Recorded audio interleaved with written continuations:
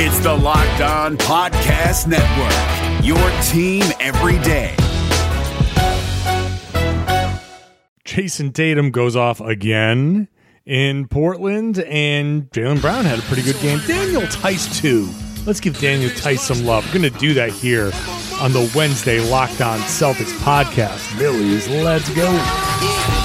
Rainin' J's back with the vengeance. All the real Celtics fans in attendance. This the truth like 34. This like walking in the garden when you hear the roars. The crowd goes crazy. Most in-depth coverage on the daily. Mainly podcast royalty, the content kings. When you talking about the franchise with 17 rings. Focus like Danny at the deadline. Global, but it got a local feel like the red line, the blue line, the green line. Play it in between time. I'ma throw my C's jersey on in the meantime and press play. When the F's done, I can't wait until the next day. Trying to stay in tune with the C's, that's the best way.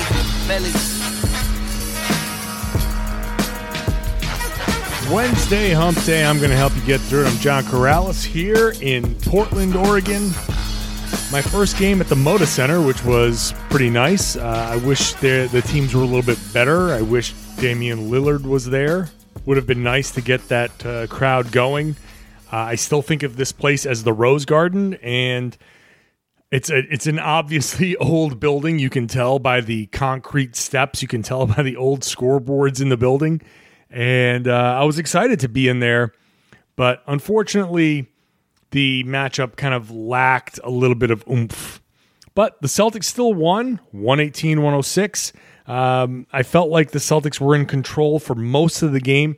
They came out cold, and they actually won the first quarter 28-24, but they were down in the first quarter, at the beginning of the first quarter, and they ended up kind of bouncing back. There was a stretch there where I was just not even kind of sure how the hell the Celtics were in the lead, but it was strong three-point shooting by the Boston Celtics, who shot almost 49% in the game from three, but in the first quarter they shot 7 of 12. Which, I mean, everybody was hitting threes in that quarter. Hayward hit one, Tatum hit a couple, Marcus Smart hit 3. It was so funny. Marcus Smart in this game was 4 of 16, 4 of 9 from 3. He hit 3 in a row in the first quarter, and then he just got cold, but he still kept shooting, man. Dude kept bombing away. The Celtics shot in the first half 11 of 22, and so it really was their three-point shooting that kind of propelled them to this win. They shot, like I said, 19 of 39, but it was the three-point shooting of Jayson Tatum, who was 8 of 12, and Jaylen Brown, who was 3 of 7. They combined there for 11 of 19. That's pretty nice from 3. And they combined to score 60 points of the 118 that the Boston Celtics scored. So more than half the points were scored by Boston's 2 young wings, Jaylen Brown and Jayson Tatum. So I think that's the beginning of the story of this game, that not only did Tatum and Brown combine to have a great game, but obviously Jayson Tatum stepped forward and had this monster game. I just want to have a few notes here from the game before I dive into the Jaylen Brown, Jayson Tatum thing, and then the Daniel Theis thing later on. But just to run through some of the things that we saw in this game, Gordon Hayward, I thought, played a pretty good game. He got a little sloppy, and he did have 5 turnovers, but 12 points, 5 of 7 shooting, 1 of 2 from 3. He had a couple of assists. The turnovers are a little bit of an issue, but he's not typically turnover prone, so I'm not too worried about that. I thought Gordon Hayward did all right in this game. Marcus Smart, I just look at this 4 of 16, but 4 of 9 from 3. Like, that's just, he hit 3 in a row in the first quarter. Then he hit a fourth late in, like, I forget, the third or the fourth, but 4 of 9 from 3 is pretty good. That means he was 0 of 7 from inside the arc, which continues this weird trend for Marcus Smart over the course of this season, where his 3-point shooting has actually been okay, but his 2-point shooting has been a problem this season. And that's just not something that any of us really would have expected. But there we are. Marcus Smart, not really shooting free throws, has not gone to the line much. No free throws in this game. By the way, Jayson Tatum, no free throws in this game either. But Marcus Smart, no free throws in this game. Nothing inside the arc. Kind of a wild game from him. 6 rebounds, 3 assists, a couple of steals, and a block, a monster block in the third quarter. Like, just a ridiculous Marcus Smart play. The bench, okay. But the Portland Trail Blazers are not a good team. They're 26-33. They're bringing in Mario Hezonja off the bench. They're bringing in Caleb Swanigan off the bench. Caleb Swanigan, by the way, is just a huge, huge dude. So I would never want to get hit by Caleb Swanigan, but he's not going to give you much off the bench. And so the Celtics bench actually did okay in this game. You got 13 points out of Brad Wanamaker, which is always good. Enes Kanter came in and didn't kill you. That's a big positive. I think that's the standard by which we, I think, gauge Enes Kanter's game. Did he kill you in this game? If not, good. So he didn't. And then they got Carson Edwards and Vincent Poirier. Those guys came in late. Romeo Langford played some, was really not much of a factor. Grant Williams, one of the rare games that Grant Williams just got decimated. I thought Grant Williams played just very poorly defensively. I don't even want to say poorly necessarily. He just got crushed defensively. He tried. He really tried, but not particularly great. This game was won by Tatum. It was won by Brown. It was won by Daniel Theis in a lot of ways. Marcus Smart chipped in. Gordon Hayward chipped in. And then the bench kind of filled in some gaps, and Brad Wanamaker did okay. That's kind of the flow of the game. Then, now we discuss Jayson Tatum and Jaylen Brown. The combination of those two guys, I thought this game was a microcosm of the season, and afterwards they spoke and said that they are happy for one another, which is, I think, an interesting topic. So that's coming up here on the Locked On Celtics podcast.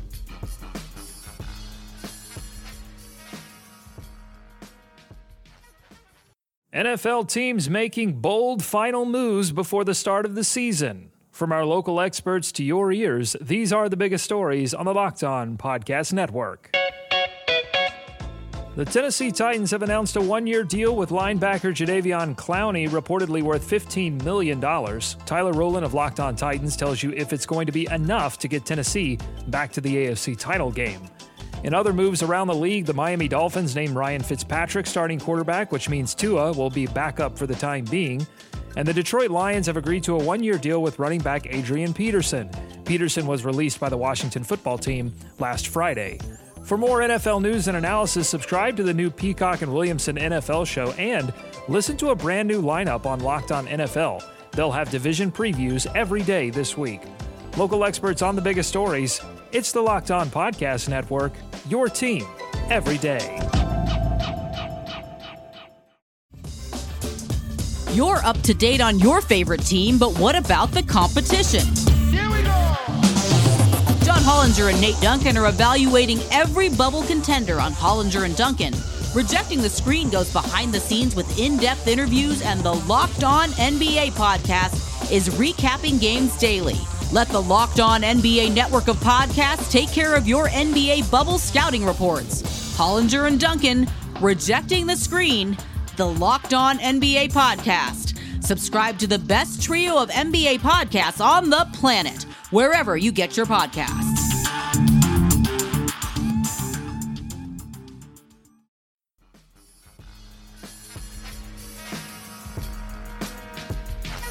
You are Locked On Celtics, your daily Boston Celtics podcast, part of the Locked On Podcast Network. I thought this game was a microcosm of how the season has gone for the Boston Celtics. Because early on, it was Jaylen Brown who was more of a factor, it seemed. I thought this was going to be the game. At halftime, I thought this is going to be the game where Tatum just kind of takes a little step backwards. And when I say a step backwards, he was so far ahead that a step backwards is just a little bit closer to reality. And I know I did that whole podcast yesterday about can we not with Jayson Tatum, which not really well received by some people. And I admit I was kind of reaching for a topic. I didn't have much to talk about. The Celtics didn't play. Just kind of reaching for a topic a little bit. So I get it. Sometimes, you take some ambitious shots and you miss. So that was my poor shooting night. But I still stand by the sentiment of the podcast, which is let's just let this kid be what he's going to be. But, he comes in and has a career night from 3, 8 of 12. And so, I look like a jerk to some people. All right, fine, whatever it is. But I thought in the first half that, going into the half, Jaylen Brown had 15 points and was 3 of 6 from 3 and 4 rebounds and 2 assists. And I thought, look, Tatum is shooting okay, but, just 10 points, hasn't had an assist. Thought this was going to be the kind of role reversal. Jaylen Brown's going to come in and this is the Jaylen Brown game. And that's fine. We're going to have the Jaylen Brown game often in this the rest of the season down the stretch because I still think that Jaylen Brown is really damn good. But in the third quarter, Jaylen Brown still had 7 points, but Jayson Tatum had 12 on 5 of 8 shooting, 2 of 3 from 3. And then in the fourth quarter, it was all about Jayson Tatum, who just went off and from 3 in the fourth quarter, shot 4 of 5 from 3. And this is where he started having some of the disrespectful threes, like the 3 against Hassan Whiteside. When Hassan Whiteside switched onto Jayson Tatum, and Tatum took a couple of steps back, kind of let the ball, like he was dribbling the ball, and then he let it kind of dribble, like bounce, and then he just stepped into it, caught it, and just shot it right in Whiteside's face and drilled it. Oh my God, that was so disrespectful, and I'm sure for all of Celtics fandom, awesome. Because just for me personally, not a big Whiteside fan, so for Tatum to do that in Whiteside's face, I wasn't mad at it. So, but this game was a microcosm of the season where early on in the season, people may forget that there was a debate about if there was one All-Star, who would it be, Jaylen Brown or Jayson Tatum? And it was a difficult conversation. I actually went with Jaylen Brown. I know Zach Lowe went with Jaylen Brown. And up until they were actually named All-Stars, it was close. Now, Jaylen had a couple of injuries, the ankles, the calf, a thumb. He really struggled in the weeks before the All-Star game. But for a while there was a real question. And the debate was Jayson Tatum does this, this, and this, and Jaylen Brown kind of plays off of that, but Jaylen Brown's playing off of that so well, so efficiently, like, okay, fine, Jayson Tatum is creating some of this, but Jaylen Brown is taking such great advantage of it that he deserves to be an All-Star as well. Then, in the weeks before he was named an All-Star, Tatum because Brown had the injuries, Tatum kind of stepped up a little bit. Then once he was named an All-Star, Tatum went off. He's just been on a tear ever since then. And it's very kind of similar to this game in that early on, you kind of even, sort of even, but if you look at the numbers, you say, well, I think I'm going to go with Jaylen Brown on this one. He's having a better game. And then all of a sudden it's, all right, Tatum is stepping up a little bit. He's starting to look a little bit better. And then all of a sudden, boom, he is so much better. Like he just became this thing, this unstoppable force. And it just became, get him the ball, just feed that hot hand over and over and over again. And he got it against a team that had no chance, and he just decimated them. And to the point where I almost feel bad for Portland, but he really went off. But at the same time, you hear these guys talk after the game, and Jaylen Brown and Jayson Tatum, I don't know why it gets to this point, and I understand this is the reaction to a reaction, but people have a tendency to pick a favorite player. I'm a Jaylen Brown guy. I'm a Jayson Tatum guy. And this is why I like Jayson Tatum. And, I'm a Jaylen Brown guy, and I like this. And you start to have like debates, and people tend to pick sides. And that, it starts people down roads where you find yourself arguing against the guy that you like. And that was kind of the genesis of my podcast yesterday, where I just didn't like arguing against the guy that I like watching, and I thought that it was pretty good. And, I was actually talking to an NBA scout after the game, and he was raving about Tatum and just how good he's become offensively and defensively, by the way. Very impressive defensively. So, but what ends up happening is people kind of tend to pick sides. Like, I like this, I like him, another person says I like him, and then you end up kind of like almost fighting over it. Like in your argument, you tend to cut down the other guy, but you like the other guy. So that's something that just happens organically. Maybe not, maybe you're not the one as you listen, maybe that's not you, but it happens. And the guys in the locker room, they understand that people on the outside might do that sometimes, but they don't. And that's important to note.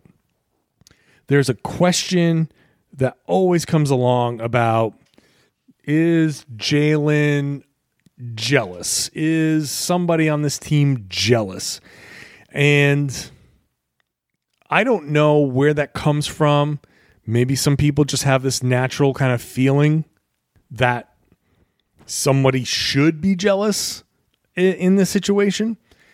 But I'll tell you what, having been on teams, I feel like I have a different perspective, and I'd like to think that, it's different. And I can speak to a certain level. I can't speak to the NBA level. There's so much money involved and so much, so many different things involved in the NBA that I'll never know firsthand. But at the same time, being on a team is being on a team. And I know that if I had a teammate that was doing extraordinarily well and playing at that level, knowing that I was a pretty good player myself, I'd be happy if this player was doing better than me, because I know that at some point, if I'm Jaylen Brown, I'm going to have my games too. And if one guy ascends to superstardom, then that's okay. That's fine. I can also ascend to superstardom or stardom. I can ascend to a point where I'm pretty damn good. And if he just ends up being better than me, then okay, so be it. But I don't think that at least at this point in their careers, I don't think that's a problem. I don't think that there's a feeling between the two of them that's any sort of rivalry. They always seem to encourage one another. They always seem to be playing together. They always seem to be upbeat with one another. And so I thought it was very interesting to hear them both talk after the game and say things like, how good, like, Jaylen Brown has been very, very complimentary about Jayson Tatum and saying, like, yes, of course, the way he's playing right now, you absolutely have to feed that hot hand. So find a way to get him the ball. And if I can help and get some of the other shots, then fine. But, like, find a way to get him the ball. Let's get him going, because he's on this tear. And so I think that's an important dynamic to have. Important for this team and important for everybody involved to know that because one guy's going off doesn't mean that there's a feeling of any negativity from the other guy. And so, as Brad Stevens said after the game, we're going to need everybody. Jaylen, Jayson, Daniel Theis. Kemba Walker's been out for a few games, so we forget about Kemba. But, like, yeah, Kemba Walker too. Gordon Hayward too. We're going to need all of these guys. And honestly, I hope all of these guys understand that for the Boston Celtics to be what they're going to be, for them to be, as they say, the best version of themselves, for them to be the contender that they want to be and that people say they can be, everybody has to be at their best. You can't, like, even if you say, well, look, dude, Jayson Tatum is so obviously better than everybody else, he's going to be your number one option. That's fine. But at the same time, he's not at that level yet where he's LeBron or Durant or those guys. He had his moments. He has times where he just dribbles and does like the James Harden between the legs and creates his own shot. That stuff is amazing.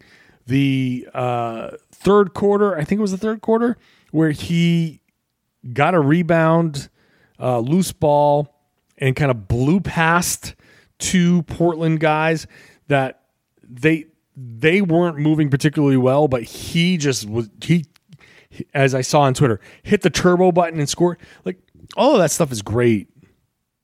But the Celtics, even if Tatum is being that guy, they still need everybody to be good.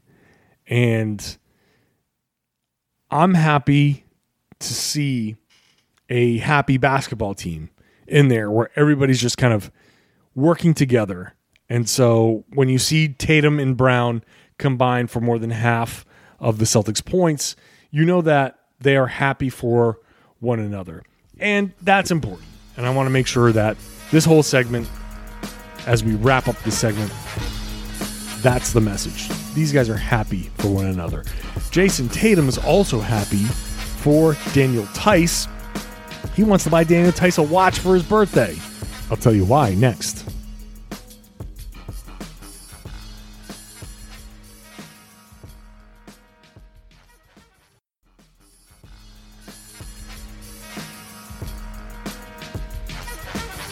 Follow us on our social channels at LO Celtics on Twitter and at Locked On Celtics on Instagram. We have to talk about Daniel Theis. Daniel Theis played just about 24 minutes.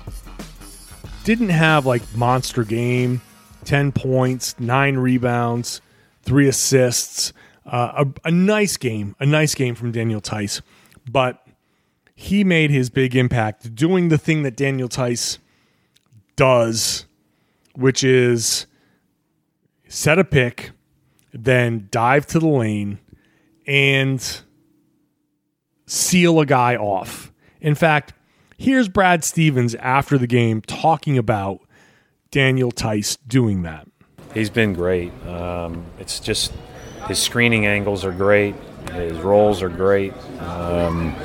He's very unselfish. He does a lot of unselfish things that, and I thought Cantor did a lot of really good things tonight too. Screening, I thought they were both did a good job. It's not always fun to be the guy that runs up screens and runs back on defense, or runs up screens, rolls, doesn't touch it, and then runs back on defense. It's like, but that's the way teams function, and we appreciate all that stuff as much as everybody else appreciates all the stats. unselfish. That's Daniel Theis for sure. He is unselfish. And it is hard to be the guy that's like, all right, I'm going to come in here. I'm preparing for an NBA game where my job is to go and set a pick, and then I'm going to turn around and block off another guy, set basically another pick, and I'm going to watch that guy score and then watch that guy get all of the praise, and then that's it. That's it. That's kind of like the end of the story. The end. I do a lot of the work. He gets a lot of the results, and that's it. But he is such an important guy. And I know there's been a lot of kind of joking around recently about Tim Bontemps of ESPN saying that Daniel Theis has been their MVP, when obviously it's been Jayson Tatum or Kemba Walker. But Theis has been very important. Like, Theis has filled in as far as performance that low-key MVP kind of guy in the Rejecting the screen has been retweeted by Kobe, Dame Lillard, and Vince Carter. So it's fair to say you should give it a shot. I'm Noah Kozlov. And I'm Adam Stanko. Rejecting the Screen hits your feed every Tuesday and Thursday. On Tuesday, we talk hoops and a little bit of life. On Thursday, we go ISO with a guest. Stories from anyone and everyone who has touched the NBA with tales we promise you've never heard before. Find Rejecting the Screen right now, wherever you get podcasts, and hit that subscribe button.